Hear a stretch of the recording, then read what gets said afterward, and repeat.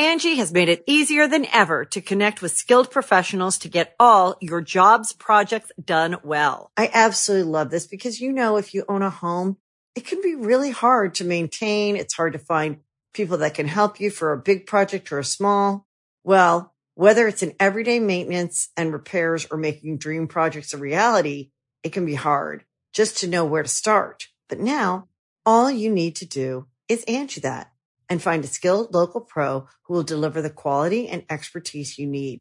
Angie has over 20 years of home service experience, and they've combined it with new tools to simplify the whole process. Bring them your project online or with the Angie app, answer a few questions, and Angie can handle the rest from start to finish. Or help you compare quotes from multiple pros and connect instantly, which means you can take care of just about any home project in just a few taps. Because when it comes to getting the most out of your home, you can do this when you Angie that.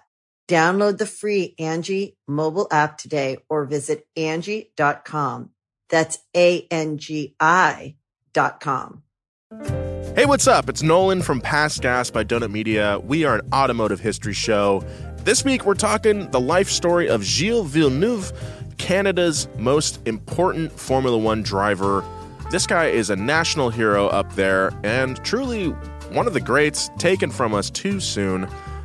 He started out racing snowmobiles when he was a teenager. He invented one of the most important snowmobile innovations ever, which is crazy for a Formula One driver to do, and eventually became just one of the most legendary drivers of the 1970s. This guy raced for such a short time but had such a large impact, and it was super cool to talk about a Quebecois racing legend. That's Past Gas by Donut Media, available anywhere you get your podcasts. Subscribe today. #1 automotive podcast, Past Gas.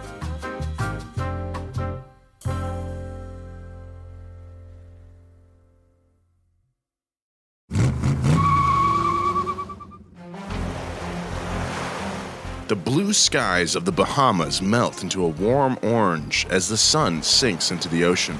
For most, bidding farewell to the day with a view of the Caribbean horizon would be relaxing. But this particular sunset was anything but relaxing for one man, Randy Lanier.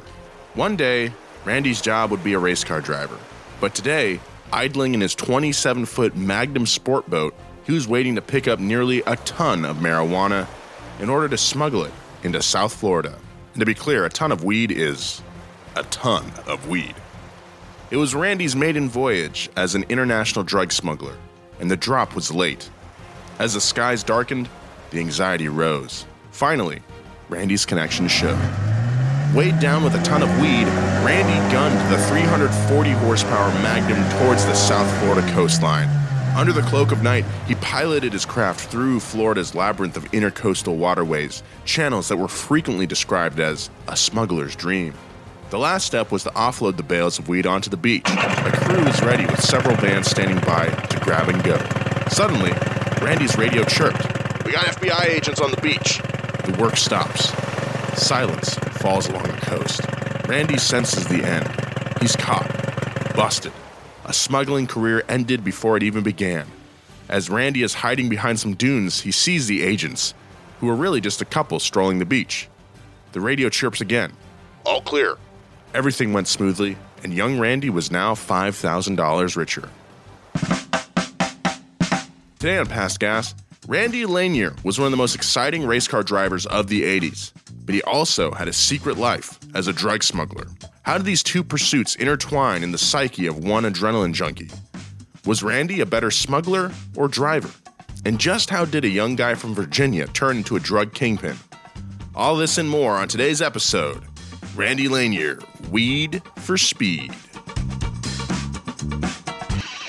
Past Gas Podcast. It's about cars, it's not about forts.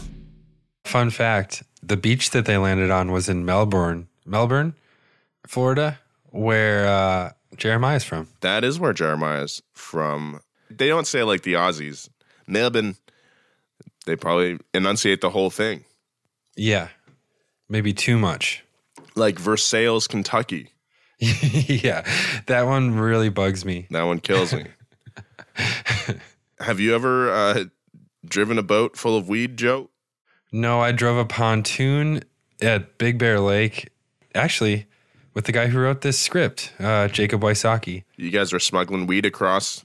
Yeah, we did. We were smoking a little bit of weed, not gonna lie. And it said no diving off the boat, and we just didn't think of it, and we dove off the boat, and it was frigid, and it shocked all of our muscles. Oh my God. And when we tried to get back on the boat, obviously there's like, since we had all jumped off, it rose a bit. Yeah. Oh no. And there was no ladder because it said no diving. Yeah. Obviously. They don't want to encourage that. Then what it meant. And it was like, I felt like I almost died. Yeah. Like it took like 3 people to pull me up on the boat, and my friend is a little bit bigger. It took like 4 people, and we're all just like trying to pull him up before his muscles atrophy. And Oh my God. like a near-death experience. That's wild. Yeah. So And every time we hang out, like some iteration of that group, we're like, remember when we almost died? that's why there's warning signs. I know. We just didn't think of it. We're like, oh, those are just for like babies. Yeah, I do like the inclination to just take safety warnings. Is like, that's not for me. I can handle it. I know what I'm doing. I think of that when I take like an exit ramp or something, and it says like recommended speed for the ramp, and it's like 35, and I'm like, I could hit this at 50 and be all right. Yeah. My car, dude, I've got coilovers on this. I can do this at like 75. And then you're like, you're like halfway through the turn and you're like, I understand why. Yeah. I'm drifting a little bit towards Things the feel rail. a little unstable. I guess I understand why that sign's there. I'll remember that for next time and then just do the same thing again. Yeah, me too. It's even sketchier in my 4Runner because it's lifted 3 inches. So Be safe out there. Hello, everybody.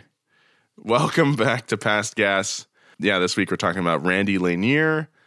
We've actually covered Randy before a couple years ago. If you're a real dedicated fan of Donut, you probably remember that story. if you're a true head, If you're a true Donut head, we're going to get back into it. We're going to explore his story in much more depth this week. So stick around. And if this is your first time listening to the show, welcome. My name is Nolan Sykes. I'm one of the hosts here. And joining me today is my buddy, Joe Weber. what's up, Slug Nation? Keep it winked. No James this week. He's taking the day off, unfortunately, because I feel like he would have loved this story, but he'll be back next week. So yeah, just Joe and I today. Joe, we haven't hung out in a while. I feel like I've just seen you at the office like twice. You've been ankle deep in the low car. That's true. And I feel like you're just so focused on it. I mean, which is a good thing because it needs to get done. But like, I feel like I've heard around the office, like, I haven't seen Nolan in a while. Nolan hasn't been in this video for a while. It's like, and then the comments too, people on YouTube are like, Nolan needs to be in more videos. So once you're done with high-low. Once high-low's over, we'll be back in the swing of things. We've been really cranking on this. I think today the car could be finished, hopefully, knock on wood.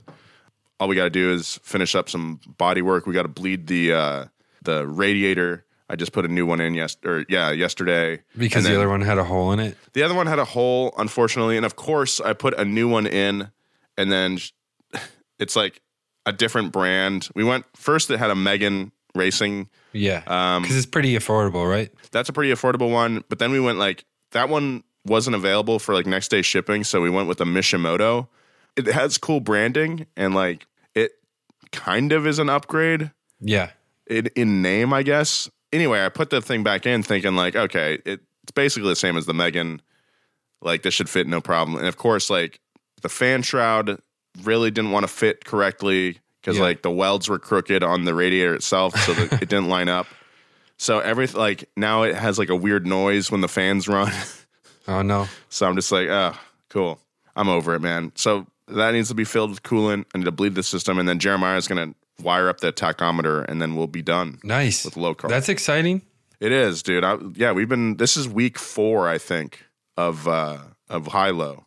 Every time the high-low shoots and builds come around the schedule, it's just like this lull of, I mean, everyone's like, oh, I dread this. We need to do it because it's our most popular thing. But it is just like this energy suck. And everyone's always pissed off for 6 weeks. and like mad that we can't get in touch with any of you guys. Yeah. Yeah, we basically live in that garage. Yeah.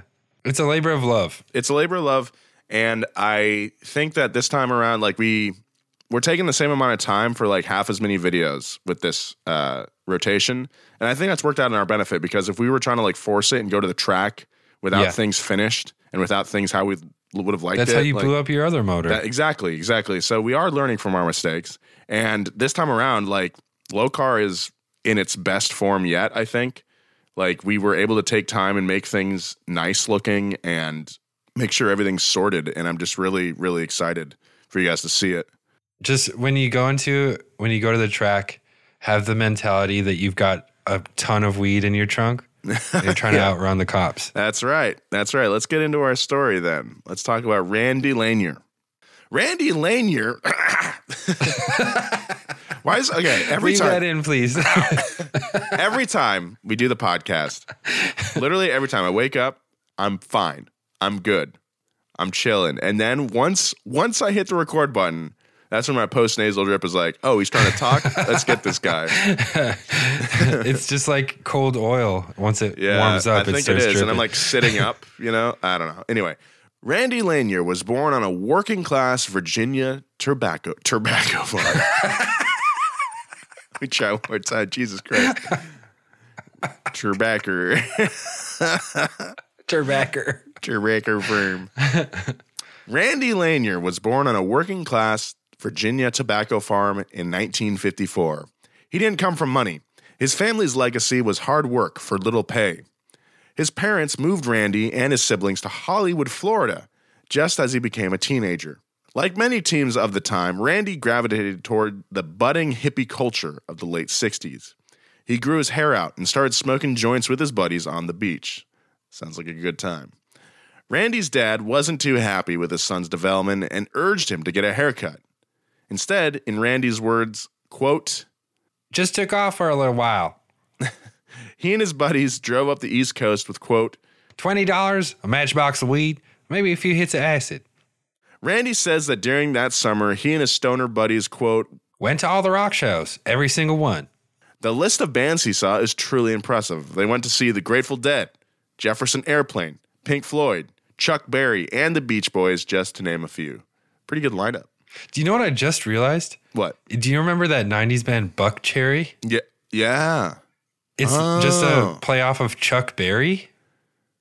Can that be right? Dude, if that is, that actually makes me like them a little more. Yeah. Because I don't like them at all. I don't like the musical stylings of Buck Cherry. They're not for me, but that is pretty funny. But our head of production is in one of their music videos, so that's kind of cool. That's crazy. Oh, man. Dude, this lineup right here, that's like it's pretty sweet. Yeah, I feel like that would be a festival at the Rose Bowl nowadays. Yeah. It costs $300. It's safe to say that this summer of rock and roll influenced Randy. It also stands in stark contrast to many of the race car drivers we profiled on this show before. The ones with rich parents who spend their teens karting or learning to drive on the vast acreage of their family estate. Unlike wealthier kids, Randy had to make some money. At age 15, Randy was on a construction job and started selling weed on the side. Nothing major, just a few bags here and there. But whatever skills you need to be an effective drug dealer, Randy seemed to have them. He rose through the ranks pretty quickly. And by 17, Randy was selling ounces. In fact, Randy was caught selling an ounce at his high school, and he decided to drop out instead of dealing with his suspension. Taking a step away from high school allowed him to focus more on his quote-unquote business. Randy would eventually get a GED, but stepping away from a traditional education proved very prosperous for Randy. Quickly, ounces turned into pounds, and pounds turned into entire bales of marijuana. The bales are what paid for his dream purchase, a 27-foot Magnum speedboat he bought for $18,000, around $92K in today's money. Damn. What, he was 17 at this point? He bought a boat? That's wild. I've never been to Florida. Never been to Florida? No. Whoa. Yeah, never been to Florida, but it sounds like a very, like the mix of like being on the beach. You know, I know Florida can also be very country depending on where you're at, like in the north. But like, I mean, it's everywhere. Like you just move outside of the city and it's very country. yeah. So it's like a interesting mix of like country with a lot of beach, like Gulf Coast, laissez-faire kind of vibe. So like growing up in like the 70s or the 60s and the 70s at that time, it just like, yeah, it totally makes sense that this guy would that he would drop out, into selling pot and then buying a powerboat. Yeah. Like that totally tracks. Seems like a natural progression. Yeah. Initially, Randy used the boat for leisure, something to do on the weekends, take the boys out fishing. Randy's friends loved ripping it up on the boat, but one of his buddies saw it as an opportunity to expand the business. They asked Randy if he'd be willing to make a run to the Bahamas and secure nearly a ton of weed. Randy replied, "Sure, why not?" It was an easy yes for Randy. If caravanning in the summer of his youth taught him anything, he loved a good adventure. After the success of Randy's first run, he began making regular jaunts to the Bahamas for shipments. He also got married, had a kid, and started a jet ski rental business that operated as a front for him to funnel the drug money. In other words, typical Florida stuff. You always got to have a front. Got to have that front. So you got the weed money. Yeah. And then you use that money to pay your business for the jet ski rentals, and then likely those jet skis never really even go out on the water. Yeah, I think it has to be a business that, like it can't be a product sold because then you'd have to buy the product and then make it disappear or something. If it's something like renting a jet ski where it's like easy to fudge and you're like, yeah, that jet ski was out all day. I got $10,000 for that whole day of jet skiing. Like, that's how you justify it. There you go. Not only do we cover automotive and motorsports history on the show, we also teach you how to launder money. Yeah, laundering 101, which we learned from Better Call Saul. I think if I had to launder money, I would probably have an art gallery. An art gallery? Oh, that's yeah. Because you get property, you buy a brick and mortar. Mm-hmm. Doesn't have to even be filled with anything. You could throw a McDonald's wrapper on the ground and be like, that's art. And then also, if you do have a show, you get to rub elbows with like the social elite. Yeah. So you're making connections. Dude, I always wonder how like art galleries survive. That is a common way that wealthy people launder money. So how did a successful drug smuggler find a second, equally risky career as a race car driver? Flush with cash from his lucrative dealings, Randy was looking for a hobby. He found himself at the 1978 Miami Car Show held at the Miami Beach Convention Center. It was there that he picked up a pamphlet for a driving school. So he must have been, 18 at this point? 24 years old. Randy took the pamphlet home, mulled it over, then called the number to sign up for a class. He didn't appear to have received a great deal of formal schooling. In fact, Randy had this to say about learning how to drive high-performance vehicles. I didn't have a clue. I just fucking drove. I like this guy. Yeah. After graduating from his class, he bought a beat-up 1957 Porsche Speedster. If he didn't have much in the way of experience or training, he had natural ability. His driving instructor said that Randy was among the most talented students he ever had. It seems likely that part of the talent lay in the risk center of Randy's brain. Scientists have actually studied the brains of risk-taking individuals like free climbers and base jumpers, finding that they don't process fear in a typical way. A typical brain releases two chemicals in response to fear: cortisol, and dopamine.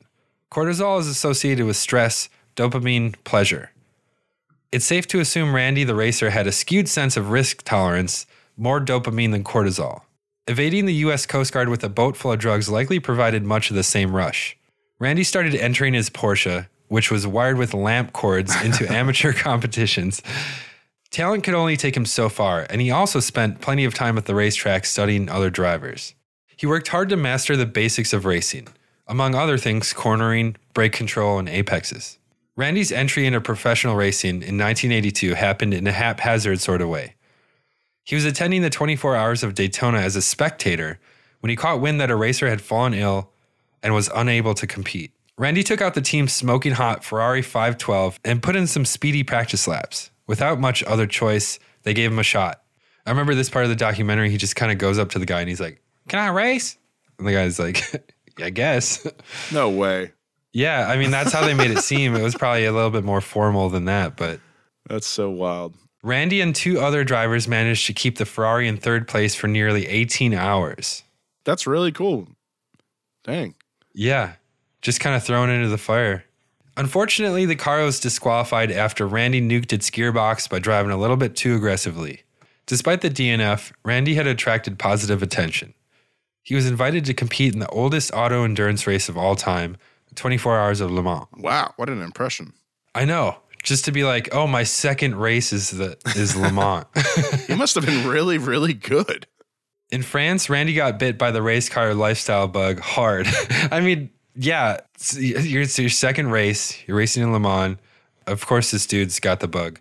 It's like when you and I took our stand-up class, and then we had those 2 shows. Like, our first show was like the bringer, or like the showcase. Like, everyone's friends was there, and like it's a very encouraging thing. It was great. It felt awesome. I was like, oh man, I'm like pretty good at this. Yeah. Then we went to the Comedy Store. Yeah. And like it was at the in the belly room, which is like a small room. Yeah. And it was like, they should call it the crotch room because that's what it smells like. And like I had a great set there too. Yeah. Like I killed it, and I was like, damn, I'm like pretty good at this. I love this comedy lifestyle. And then the next show was in the main room at the Comedy Store, and I like bombed, and I was like, oh no. Well, I didn't bomb. I just had a bad set, and I was like, oh man, reality's coming down on me. I truly think it takes someone to be like a masochist in some sense, where like you are past the point of not caring about bombing, when like sometimes you just like crave that awkwardness, and you can live in it. And I never got to that point. So we got to get back into it, dude. Yeah, let's do it. Let us know in the Apple reviews if you want to come see us do stand-up. We'll be right back with more of this story, but first, a word from our sponsors. Angie has made it easier than ever to connect with skilled professionals to get all your jobs projects done well. I absolutely love this because, you know, if you own a home, it can be really hard to maintain. It's hard to find people that can help you for a big project or a small. Well, whether it's in everyday maintenance and repairs or making dream projects a reality, it can be hard just to know where to start. But now all you need to do is Angie that and find a skilled local pro who will deliver the quality and expertise you need. Angie has over 20 years of home service experience, and they've combined it with new tools to simplify the whole process. Bring them your project online or with the Angie app, answer a few questions, and Angie can handle the rest from start to finish. Or help you compare quotes from multiple pros and connect instantly, which means you can take care of just about any home project in just a few taps. Because when it comes to getting the most out of your home, you can do this when you Angie that. Download the free Angie mobile app today or visit Angie.com. That's ANGI.com.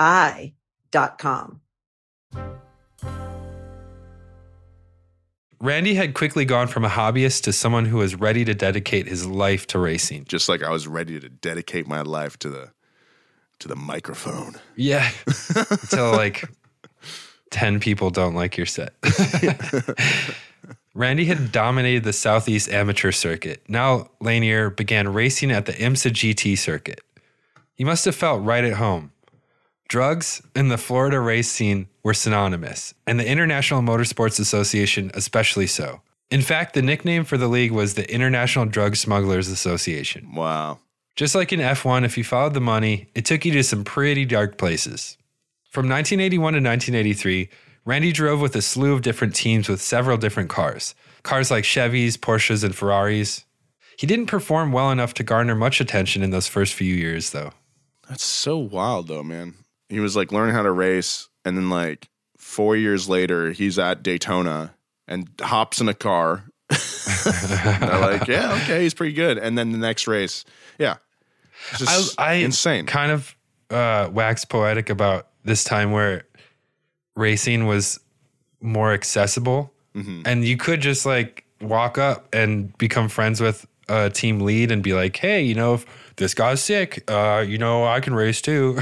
Yeah. I wonder if there's been like not an inflation of talent.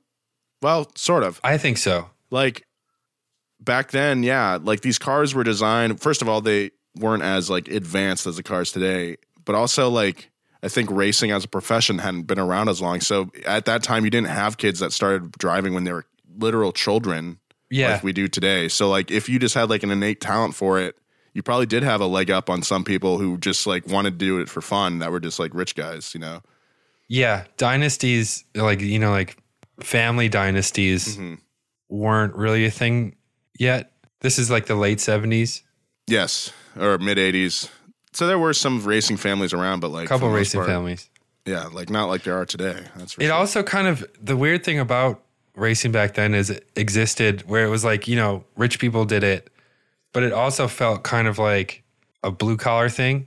Or maybe not scummy, but just like below other rich people activities. Yes.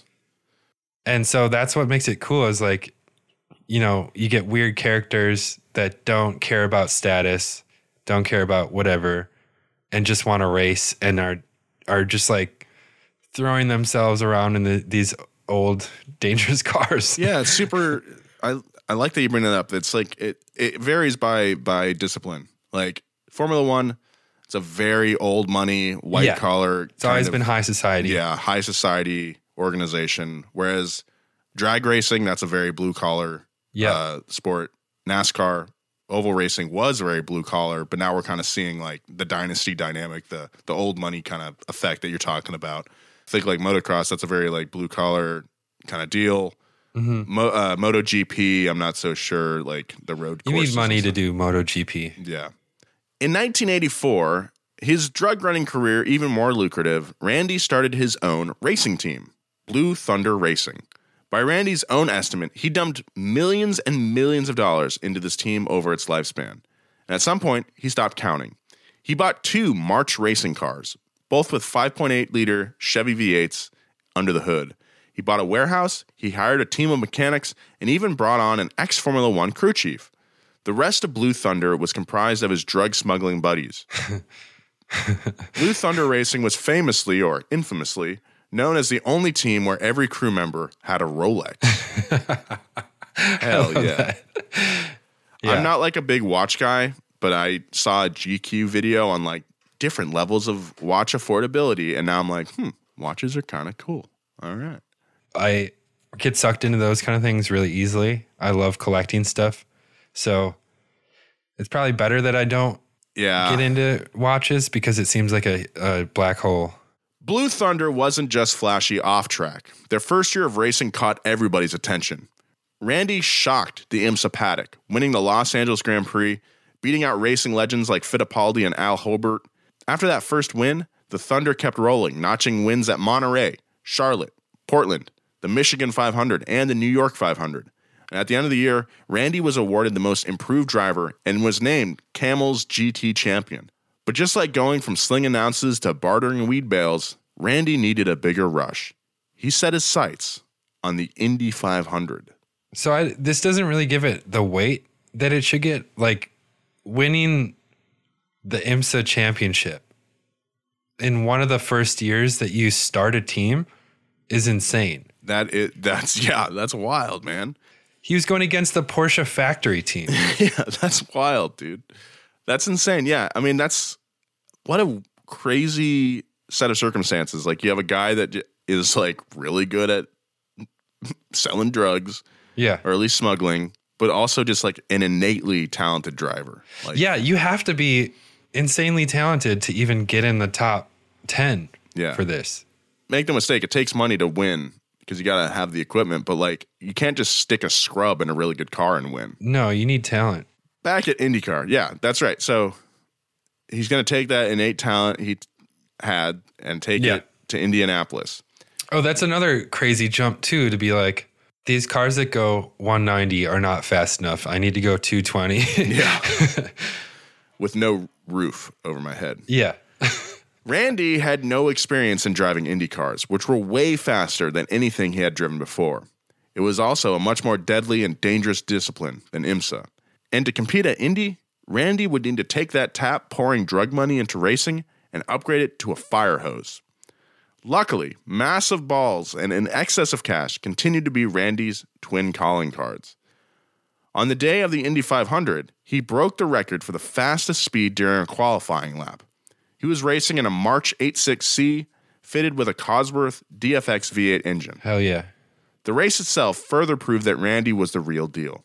Randy was the only rookie to finish, placing an impressive 10th place. That's insane.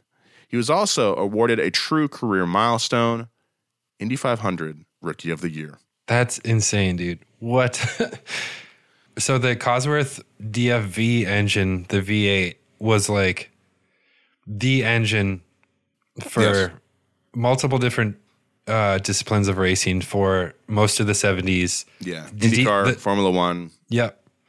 The DFX, I think, is the turbo version of that, which is even more badass. Jeez. Regardless of all the success, Randy wasn't truly a full-time racer. He was still living a double life. Randy couldn't just race. He simultaneously trafficked the entire time he was racing. Frankly, Randy was addicted to racing, and drugs were ironically how he earned his fix. Every step up the racing ladder required an equal increase in his slice of the black market. More cars, more drugs. And outside those, Randy was hardly a monk, spending lavishly on perks like private jets and penthouse suites. The high school dope dealer was now a kingpin. There's a funny story from the documentary where... What's this documentary called? It's called Bad Sport, and it's one episode of a miniseries that outlines, like people cheating or whatever. Gotcha. His is really good. But one thing, they don't try to make him out to be a saint, but they really like take the edge off of, the massive amounts of drugs that he smuggled in, and they downplay a lot of things. But yeah, I think one of the races in Miami, he was like, yeah, so I was racing in this one and I wanted my friends to see, so I rented out an entire high rise. We had a party and there was lots of coke. I'm not going to lie. Wow. Fun dude, though. As mentioned before, Randy's smuggling empire started with a single boat. Early on, he worked as a middleman. Dealers would have him do pickups and drop-offs of products, and he'd make 20% of the load as payment. Breaking the law wasn't the only danger. One time, Randy got caught in a tropical storm. His boat was getting pounded by 20-foot waves. He managed to anchor at a small island 100 miles from Miami. The bottom of the boat was full of precious cargo, also known as weed, so Randy was forced to weather the storm on deck. In Randy's words, you don't really let fear into your mind at moments like that. Again, Randy's ability to manage fear, or maybe more accurately, shove it aside, often served him well. This is a skill that you can develop as a racer to kind of just turn off that like constant worry. That's why I like driving at track instead of driving aggressively on the road, because I feel like when you're at the track, you're not going to like smash into oncoming traffic. Absolutely. And you can just kind of like let go and just go as hard as you can. Yeah. Randy soon upgraded to a fleet of boats, but he was still only a mid-level player. But his racing habit demanded he grow bigger and faster. Soon, Randy was running operations with a 65-foot cigarette boat that could fit 18,000 pounds of pot. That's a lot. He moved up the food chain of distributors, getting closer to the source, allowing him to pocket more of the profits. His fleet grew to include Zodiac inflatable boats, tugboats, and even a Norwegian fishing vessel named Ursa Major. The Big Bear. The Big Bear. So maybe this is the one I was thinking about. Yeah. That was the boat you guys were on, the pontoon boat. Yeah, so there's a funny story from his like right-hand man, this gnarly dude who just swears the entire documentary, who is also the cook for the racing team. Oh, sick. But they had so much weed on this fishing vessel, and they would transport it to the beach using these Zodiac inflatable boats. He mentioned that like Navy SEAL teams use these boats, and they're fast, they're sick. and Rib boats, basically. But they were trying to like, you know how when you take groceries in your apartment and you try to load up as many bags, like they're just trying to get it done as fast as possible because the sun was about to come up, and they had this huge load, and this big dude just had to like put his body over the entire load as they're on the Zodiac, just like ripping, like so nothing falls off. Before Randy joined IMSA, he was doing 15,000-pound jobs with a $4.5 million payout. As he got going with Blue Thunder, Randy was approached by another drug smuggler named George Brock. Together, they devised a plan to buy a football field-sized shipping container vessel they dubbed the Barge. The Barge. Large barge. The Barge was a game changer. A signature feature of the ship was its secret compartments. Usually, the bottom of a barge is filled with seawater to aid with buoyancy, but Randy's team realized that they could weld a steel false bottom and hide marijuana underneath the seawater, still safe and dry. If any FBI or Coast Guards took a peek, all they would see was the salt water on top. Smart. Yeah, this is really ingenious, and they detail it in the documentary. So, yeah, normally the full bottom is used to like suck in seawater if they need to go up or down in level in the water. Gotcha. The bottom was welded, so there's a secret compartment, and when they would dock, all that seawater they would jettison it, and then they would open these welded steel false bottoms, fill a shipping container, and then that would be like one of the last shipping containers they take off. Oh, I see. But since it was shrouded in the cargo hold, customs was none the wiser. Wow. Right under their nose. Yeah. But as you'll see, there's a drawback. On the barge's maiden voyage, it transported an incredible 100,000 pounds of marijuana. Oh my God. The weed was stacked 2 stories tall. Very few people had the balls or the recklessness to bring that much weight in at a time. On top of requiring guts, it was a logistical Mount Everest. But Randy felt like he couldn't miss, comparing the experience to racing a track. You're hitting your lines, hitting your apexes, you're in the zone. Randy even bought his crew 100 club hats to celebrate the milestone. A little too high key. That's funny. Trying to, be a little bit more hush-hush about this. It's kind of like the 200-mile-an-hour club hats you get at Bonneville and such, or 300, 400. I didn't know those were a thing. Yeah. After the first barge job, Randy began to rise in popularity on the racetrack. He was a busy, busy man. When he wasn't racing, he was smuggling. The barge continued to work, pulling multiple jobs of over 75,000 pounds. Randy was living lavishly, beyond the income of a man with a jet ski rental business. Oh, yeah. Yeah, I forgot about that. That's his legitimate business. It's his only legitimate business. Dang, they must be doing really well if you can have an IMSA team and race at Indy 500. Randy started to get the attention of the FBI, obviously. He started getting the sneaking feeling that he was being watched. In spite of the added pressure, Randy continued to set up smuggling deals. The next one, his biggest yet. Oh, no. I know, man. Just chill out for a little bit. If you think you're being watched, just go to the jet ski kiosk for a while and just chill. Yeah, and just chill out. Chill on the beach, man. In Randy's own mind, this was going to be his last haul, his crowning jewel. He was going to bring in about 83 tons of marijuana worth $55 million on the street. Insanely, this was happening right around the time Randy and his team were set to race the Indy 500. A week before Indy, Randy got some bad news. One of his co-conspirators had been arrested and flipped. Oh, no. Yeah, not good. He had tipped the feds off to Randy's barge. The barge had been headed for New Orleans, but thanks to the tip, Randy was able to reroute the ship and avert disaster.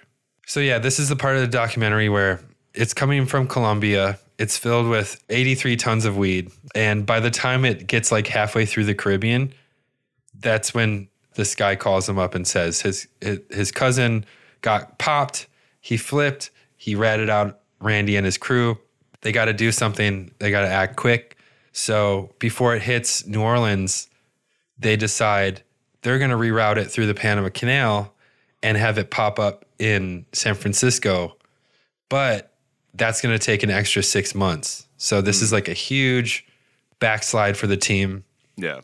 Somewhere along the way, the FBI had lost its scent. So they were scanning every single ship that entered New Orleans for 3 months because of this tip. The cost was more than just cash. In the prolonged journey, seawater had seeped under the secret steel panels. As a result, some of the weed had decomposed, creating an excess of methane gas. When welding tools were used to open the hidden compartment, the gas exploded and killed 2 people. Oof. Randy evaded responsibility. He wasn't on the ship, so it wasn't his problem. Oh, man. It started to rust through. Seawater got in. The marijuana decomposed and made methane gas. And these dudes exploded when they tried to cut it open. Yeah. And this is one of those times where they kind of soften it because he doesn't want to indict himself any further. Mm-hmm. And so they're like, do you know anything about this? And he just like smiles and he's like, I didn't see it. And that's like all he has to say. Wow. We'll get back to more past gas, but right now, a word from our sponsors. Randy's last haul made him incredibly wealthy, but even more paranoid. Randy started taking extreme precautions to protect himself. He and his wife got a sham divorce to protect assets. He started renting condos under fake names, using only payphones, and even had to sneak into the hospital in the dead of night to see his newborn son. Like the final hours of any drug-fueled party, it all got pretty sad. With the FBI now openly investigating him, Randy wasn't even racing anymore. The risks he had taken had destroyed the very thing he was passionate about. One day, while munching on a bagel, Randy saw a television report. Indy race car driver Randy Lanier indicted on federal drug trafficking charges. Full stop. Randy finished his bagel, packed his bags, and got the hell out of there. This was in the middle of the war on drugs. And even if it wasn't, when you start talking about tons of drugs, life sentences start to enter the picture. Randy got out of the country with a fake passport and headed to jolly old London. He laid down low for a while and then found himself in Monte Carlo, gambling at luxurious casinos. He wasn't quite sure what to do. He thought about retiring in Spain or racing in New Zealand under a fake name. So yeah, this was when Reagan first started his war on drugs, and there was, I can't remember what the phrase was, but if you got caught trafficking, you got a life sentence. And they were actually handing out life sentences to people trafficking. So the stakes got raised. Randy eventually ended up making a trip to Antigua, where he owned some property, but that ended up being a little bit too predictable of a move. The authorities were waiting for him when he arrived. Randy was headed to trial. Most of his smuggling team had also been arrested and charged. One damning piece of evidence procured through an arrest was a ledger book that had every haul Randy had done with weight and the amount of money they made. Randy was going down. It was just a matter of how much time he would do. Because all these guys are like kind of scrappy, and they felt like they needed a front in the form of a person to do their business dealings. So this guy, Chuck, I don't know how they found him. Maybe he's just a friend, but he was like very upstanding looking, looked like a businessman. They had this guy do a lot of the business dealings, like rent apartments that house the weed, buying ships, stuff like that. So this guy was like their business guy, and he eventually got caught. And in his car, he had a briefcase with this little ledger in it with just a bunch of random numbers written on it. But that was all the hauls they did and all the money they made off. This is basically like the golden ticket for the FBI to get all these guys in. Jeez. Yeah.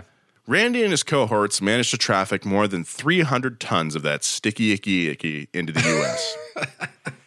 Prosecutors estimated Randy alone had earned almost $70 million. Randy had overseen an operation covering multiple countries and states and had hundreds of employees. Randy Lanier was convicted of drug trafficking, fraud, and running a continuing criminal enterprise. The sentence? Life in prison with no parole. Randy was eventually sent to solitary confinement in a maximum security prison after he attempted multiple escapes, ranging from a failed helicopter rescue attempt to sneaking out of a vending machine. Randy had become a failure. His racing career was over. His wife was also in jail. His father would die in jail for crimes related to Randy's dealings, and his friends were either snitches or also imprisoned. As the years went by, Randy accepted what he felt to be his fate. To die in prison. So the reason that his dad got sucked into it was because right when all this was starting to go down, he took $3 million in cash and drove to Virginia and had his dad bury it on his property. Oh. So his dad, unfortunately, just got sucked into this whole thing. And because he wanted to protect his son, kind of took the fall and went to jail, which is really sad. Yeah. Dang. Fast forward to October 15th, 2015. Randy, now 61 years old, had served a whopping 27 years of his life sentence. Against all odds, however, Randy was walking out of prison a free man under mysterious circumstances. The decision to free him is sealed in federal documents, and Randy himself won't comment. One theory is that Randy had some sort of dirt against the federal government, knowledge that they had acted corruptly in their seizure of his assets, but it's impossible to know for sure what happened. Well, okay, so they touch on this in that documentary, and they make it seem like Obama pardoned him, but I think a life sentence for drug trafficking is like insane. But so Obama definitely softened the laws for nonviolent drug traffickers. Mm-hmm. And I think because it was only marijuana, because he had never done cocaine trafficking, that was one of the reasons that he was able to be sprung. That makes sense. Since his release, Randy is back in Florida and back racing cars. He's racing for Rally Baby Racing. I think I read a news article about this a couple of years ago in like Road and Track. And is Vince Vaughn the title sponsor? Yeah, Rally Baby. But I think the team has like an E30 that they race or something. It's definitely it's a far cry from IMSA, but hey, he's out of prison, he's racing, so that's good for him. Aside from being at the track, Randy is back with his first wife and the mother of his two children. They aren't married again yet, but he's hoping she will say yes in the future. Randy appears to be on the straight and narrow and is dabbling in activism as well, raising awareness for people who are wrongfully incarcerated for nonviolent drug charges. He campaigns for drug-related criminals to be released, especially those with life sentences. Randy says, quote, I don't have regrets, but I do have remorse. I just want to do good for people now. Perhaps the lesson here is that if you're an adrenaline junkie, pick a habit that won't land you in federal prison. But it's easy to see how Randy got swept up in the crazy momentum of his twin careers, and how inseparable his drug smuggling must have felt from paying for his racing. It's a sad fact that his career ended just as he was getting started, with a Rookie of the Year title at the Indy 500. Still, most people never reach the top of the mountain to begin with, and even fewer get a whole second chance at life. Well said. There's a funny moment in the end of the documentary where, so the guy Chuck, who is like the front man, the fake businessman, he flipped on Randy, even though they were like really good pals. And there's like a reuniting moment in the end where Randy had gotten out of jail. Chuck served 7 years, but had been out of jail for 20 years at this point. And they have Randy go over to Chuck's house. And there's this like, you know, when you like did your best friend wrong and you're just like, yeah, there's this feeling of like, you know, you're being really nice to me right now, but I was a shithead. There's this moment where Chuck sees Randy for the first time in 20 years or 30 years or something. And he does this like overly welcoming thing, but you can tell that like, you know, I fucked up. Like, yeah. But he's like, he just like swears too much. And he's like, it's so fucking good to see you, Randy. Like, I fucking love you. And it's like kind of awkward, but very funny. He brings up a good point. Randy brings up a good point. And he's like, it's a plant, man. It's a plant that grows. Mm-hmm. We're not refining anything like cocaine. Yeah. Like, to put people in prison for life for a plant is insane. It is ridiculous, and not to be at risk of sounding like your typical freaking SoCal stoner, dude. You're right. It's just a plant. Like that was ridiculous. The war on drugs was a sham. The more that you make it illegal, the more you're empowering this black market. Yeah, you know, it's like a weird thing. Like if the plant, dude, the flower, dude, the bud, dude, if that bud wasn't illegal, then Randy wouldn't have made as nearly as much money as he did. He probably wouldn't have had the opportunity or at least the funds to fund his racing program. It's just like they are linked. Like Randy's story is like a perfect circle in that way, which is just crazy. I'm glad that he's out of prison. I'm very glad that he's back in the car. Yeah, more power to him that he was able to fund his hobby that he was very good at through this illegal vein. But yeah, sucks he got caught up in it. So that's our story this week. We have a letter from David. Hey guys, I'm sure you've heard this 1,000 times by now, but in the Yugo episode, you guys mentioned that Renault had a trademark on the 3-digit car name with a 0 in the middle. You got every detail about that story right, except that it wasn't Renault. It was Peugeot. That's right. That's right. The Thank you, 205. David.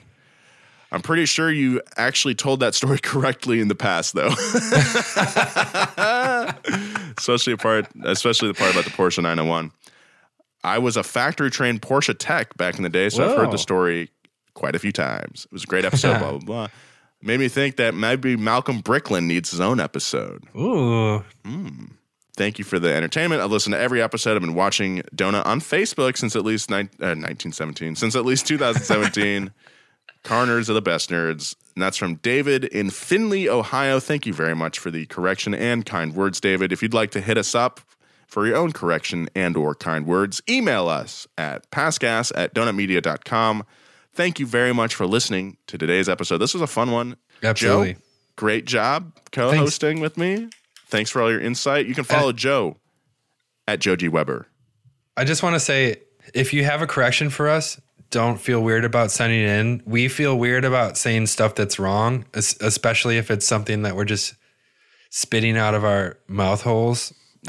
Unadulterated. So please correct us. We love it. We don't like being wrong. So we love it. Give me those corrections, baby. Also, Malcolm Bricklin is a really good recommendation. If you guys have any other recommendations for episodes, maybe a story or, some weird car that turned around the fortunes of a car company, we love that kind of stuff. So please send us your recs, passgas@donutmedia.com. We will respond. Yeah, so go ahead, follow Joe at Joe G. Weber. Follow me at Nolan J. Sykes. Follow Donut at Donut Media. Big thank you to our producer, as always, Gavin Kinsel. And our writer, Jacob Oisaki. Jacob Wasaki, stay on that pontoon boat, man. All right. See you next week.